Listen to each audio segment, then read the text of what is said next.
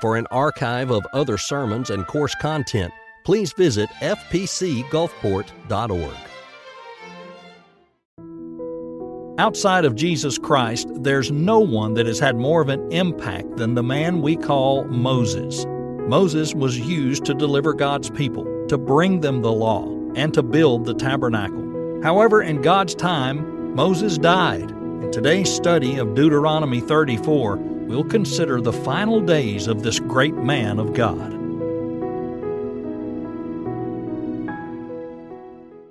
Over the years, Moses had gone up mountains multiple times to meet with God. On a number of different occasions, Moses had ascended a mountain in order to meet with God there. The time we're most familiar with is when he received the Ten Commandments. In today's text, Moses would do what he had done multiple times before. He would go up the mountain, but this time he would not return. This time Moses would die upon the mountaintop.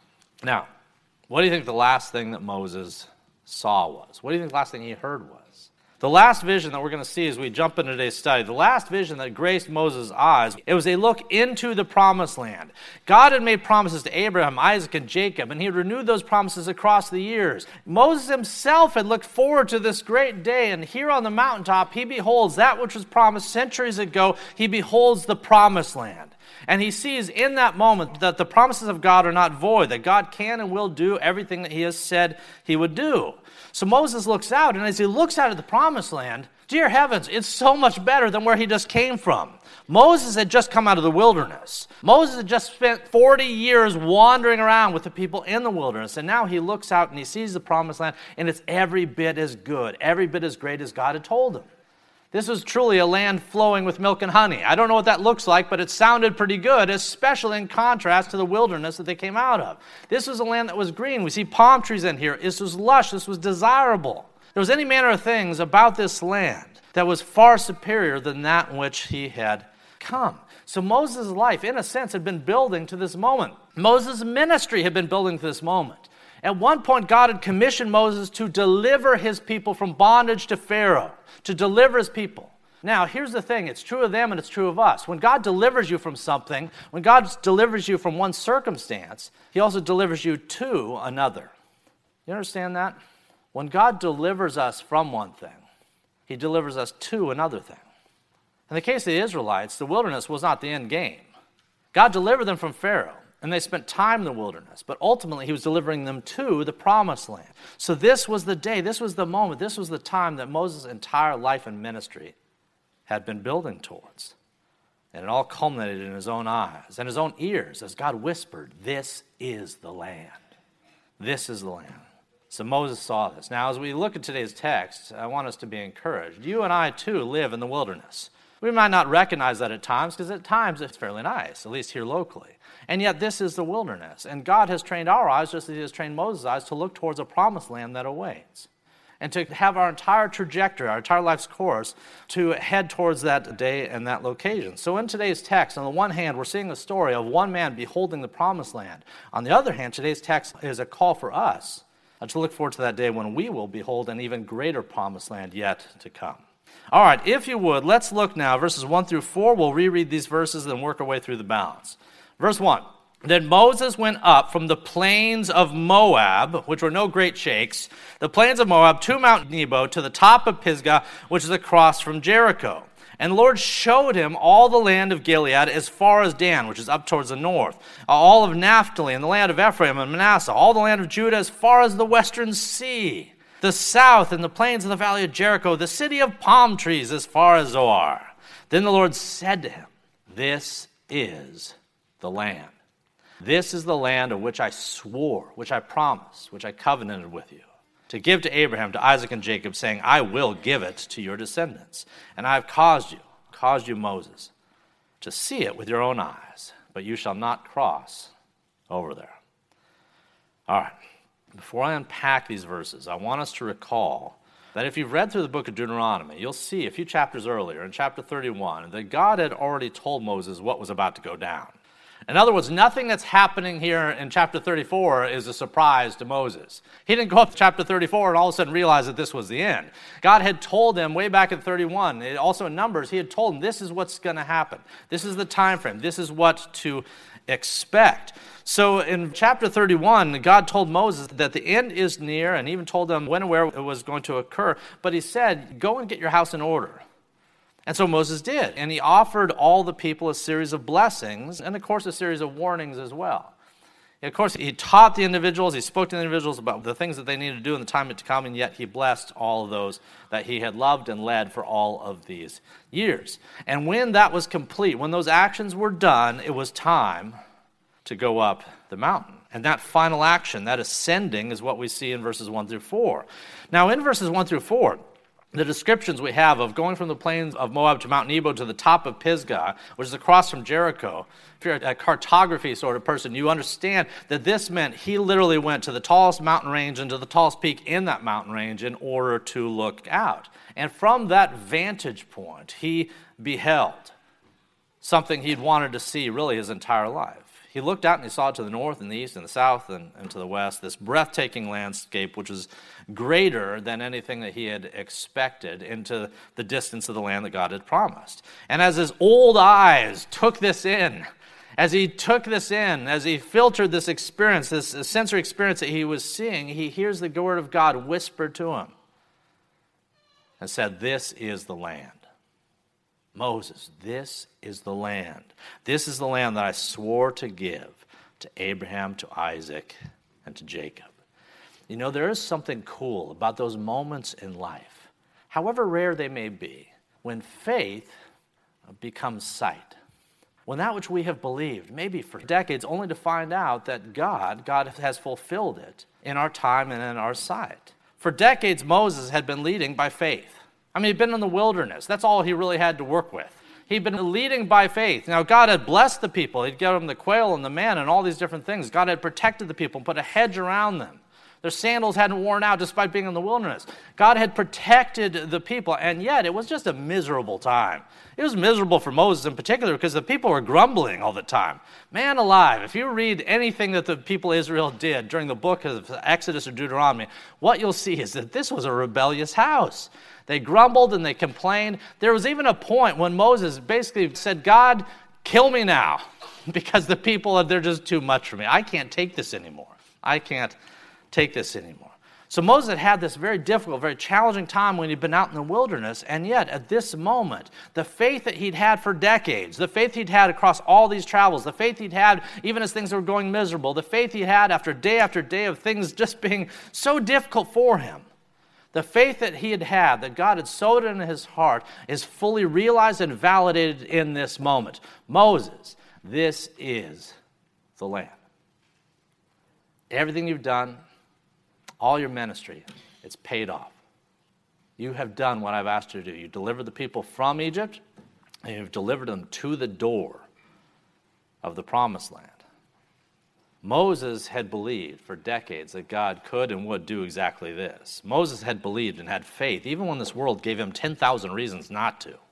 And after decades of having that faith tested and even critiqued by others, they had critiqued him, they'd critiqued his faith, they critiqued his leadership. After all this time, he realized that everything God had told him had been true. You know, that's exciting to think that there's a day for you too that'll come when your faith will become sight. There's things right now that you take by faith. Well, here's the good news. God's intention in his time is to validate every ounce of faith you have ever placed in him. There will become a time when faith will become sight, just as it was for Moses. Now, before we look at verses 5 through 7, I'll ask us, the promised land of Canaan, that no longer holds as much appeal to us per se. And yet Christ himself, Christ said, hey, church, hey, new covenant community, there is a promised land that's even better than that one. There's a promised land that awaits. And he introduced that promised land when he was talking to his disciples on the night he was betrayed. He gathers them close when they're anxious, and he says, hey, let me tell you a little bit about that promised land. He said this, "Let not your heart be troubled. You believe in God, believe also in me. In my Father's house are many mansions. If it were not so, I would have told you. I go to prepare a place for you, that where I am, there you may be also. Moses worked all his life toward the promised land and toward being the recipient of the promises that God had long made to his forefathers. Well, the promise that Jesus made to the disciples in the church is even greater, and it's on our horizon as well. Okay, let's look at verses 5 through 7. So Moses, the servant of the Lord, died there in the land of Moab, according to the word of the Lord. And he buried him in a valley in the land of Moab, opposite Beth Peor. But no one knows his grave to this day. Moses was 120 years old when he died, and his eyes were not dim, nor his natural vigor diminished. There has never been a man like Moses. Outside of Christ himself, who had the advantage of being fully God and fully man, outside of Jesus Christ, there's never been a man utilized on this entire planet to do the things that Moses did, to accomplish all that he accomplished. To the degree he's considered the great intercessor, the giver of the old covenant. He delivered God's people. He brought them the law. He helped construct the tabernacle. He led them to the promised land. This is one of the greatest profiles any leader could ever desire. And yet, interestingly, in verse 5, he dies. What does that tell you? This is the most important man in the era of his day. In all of the cosmos, there was no man born of woman, no man of flesh and blood that was as critical, you could say, to the kingdom of God and to the working of God's purposes than Moses. And yet, in verse 5, Moses died. What does that tell you? It tells me we're all replaceable. It tells me that we all minister for a season. However long that season may or may not be, it's a season.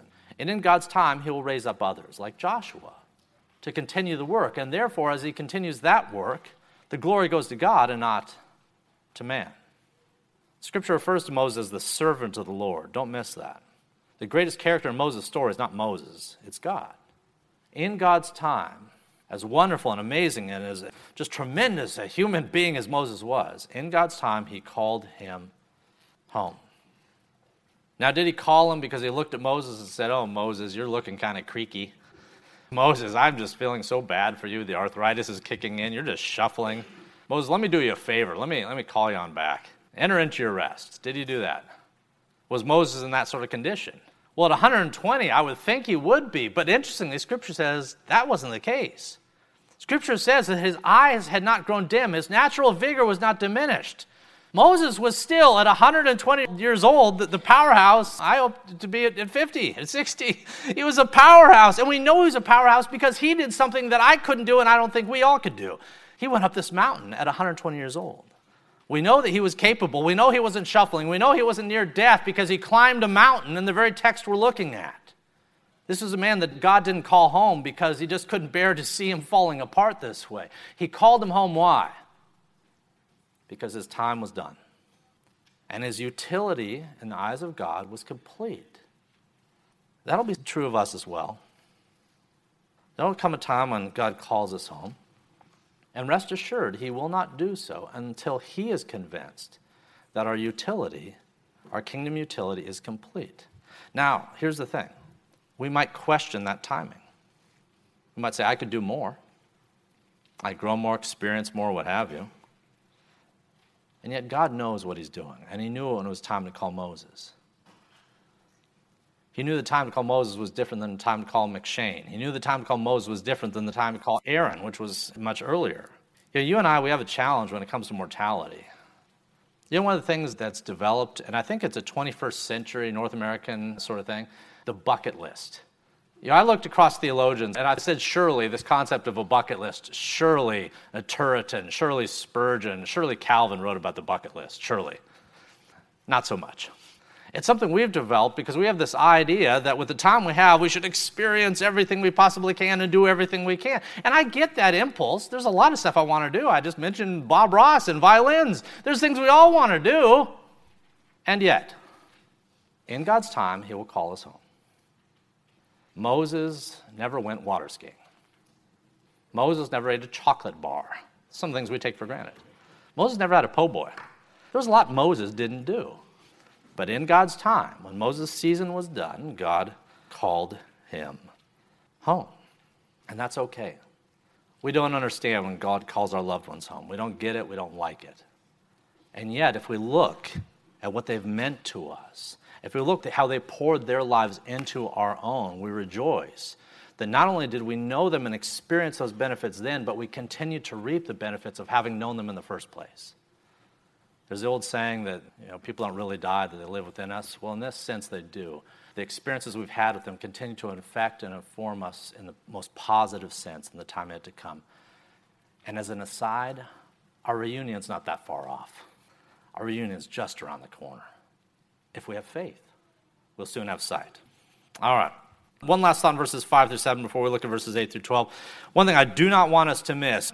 So Moses, he dies. God calls him home. God says, your utility is complete. Now enter into your rest. So God calls Moses home. Now with that said, Moses dies. I don't know if he's sitting, standing, or what have you, but Moses, he's done. Now, who's up there with him? Anyone? Bueller? God is with him, right? So who buries Moses? God. Look at the text again. Look at verses 5 through 7. So Moses, the servant of the Lord, died there in the land of Moab according to the word of the Lord. And he buried him in a valley in the land of Moab opposite Beth Peor, but no one knows his grave to this day. Do you see this?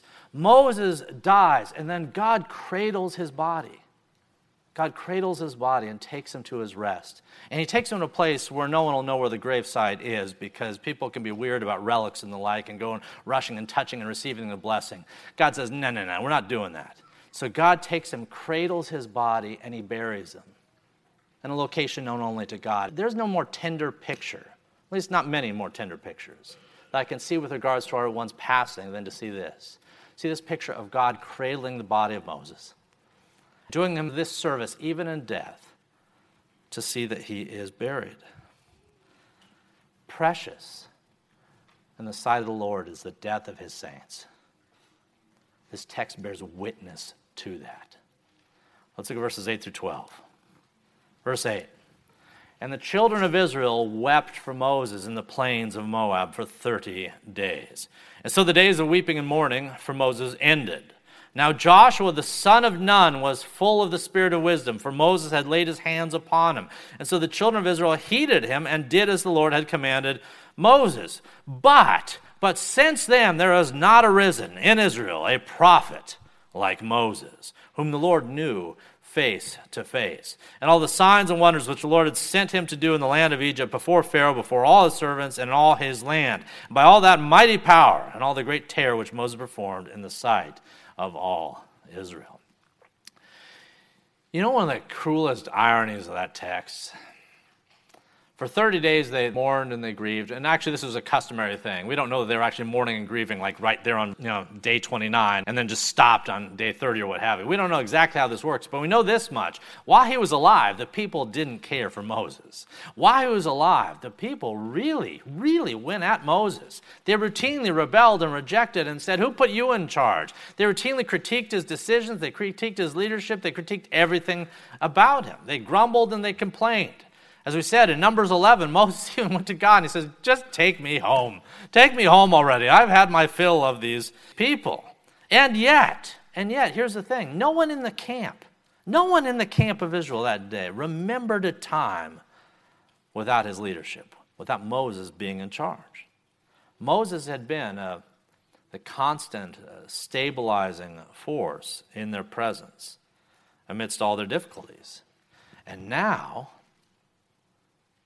he's gone. That can be challenging for us when we lose those who mean so much to us. We have individuals who have been a constant stabilizing force for so long. They've meant so much to us, and in God's time, he takes them.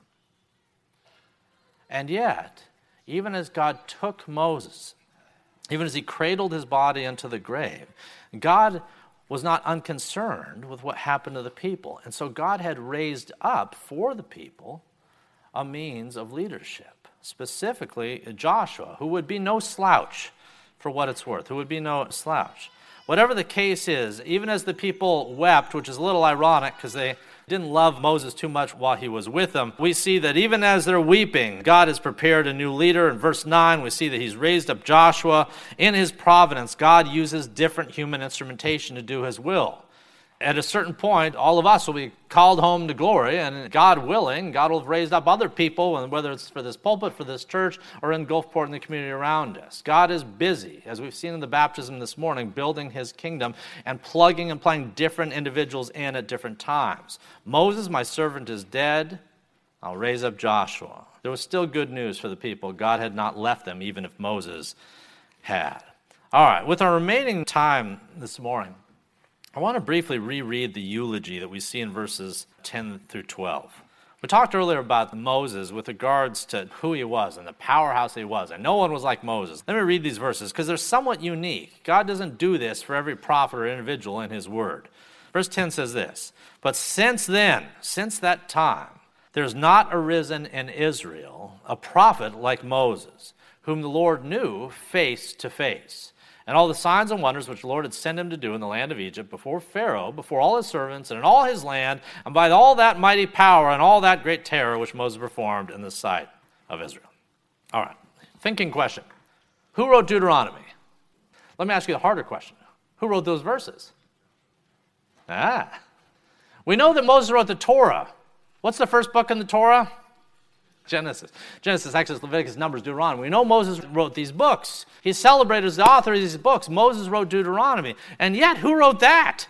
"But since then, there's not arisen in Israel a prophet like Moses, whom the Lord knew face to face." And then it goes on to say about all that he did in the time of Pharaoh. Who wrote these words?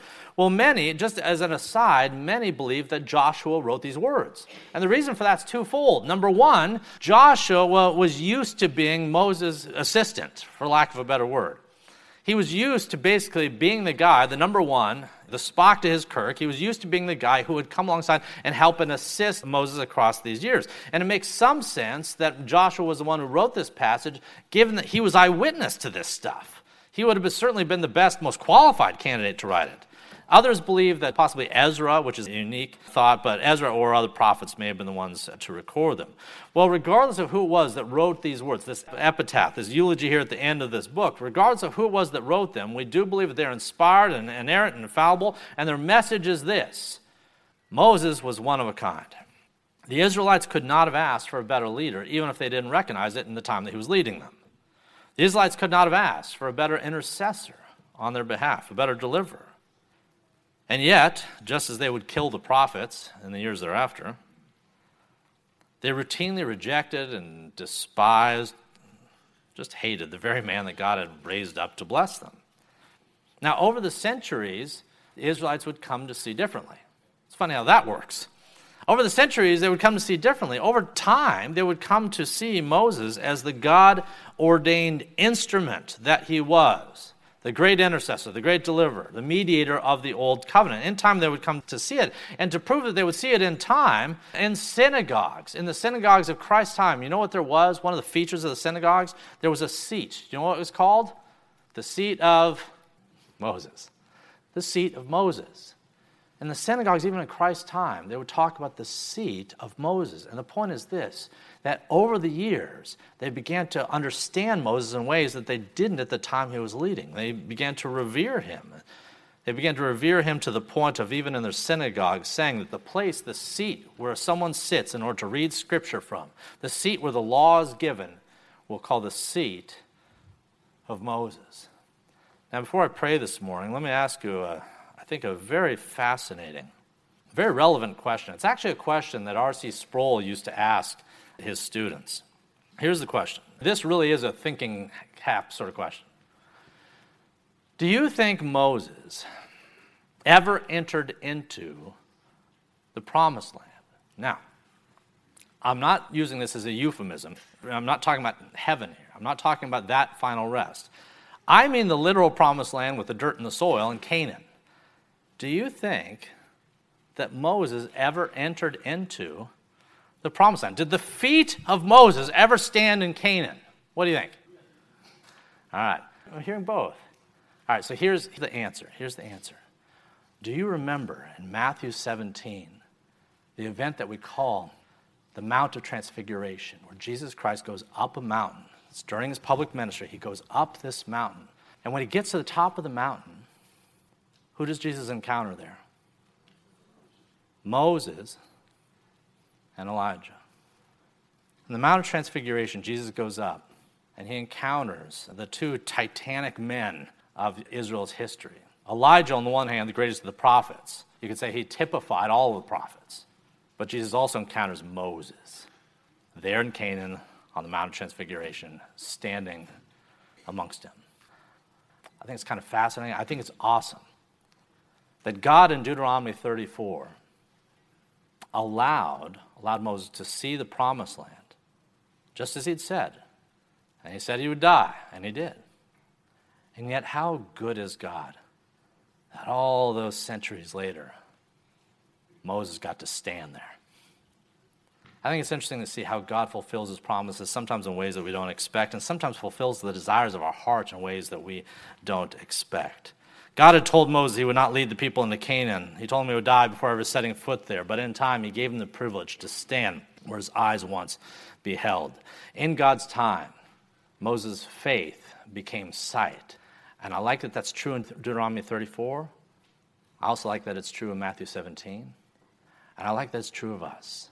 Whatever you're clinging to this day, whatever faith is sustaining you to wake up tomorrow and get back at it, whatever faith is sustaining you to go about your jobs, your vocation, your family life in the midst of all the reasons just to stay in bed, know this, your faith will be validated in God's time. There is a day when your faith will become sight. Let's pray. Join Dr. Toby Holt and Dr. Dominic Aquila for a tour of Israel in February of 2024. For more information, visit fpcgulfport.org.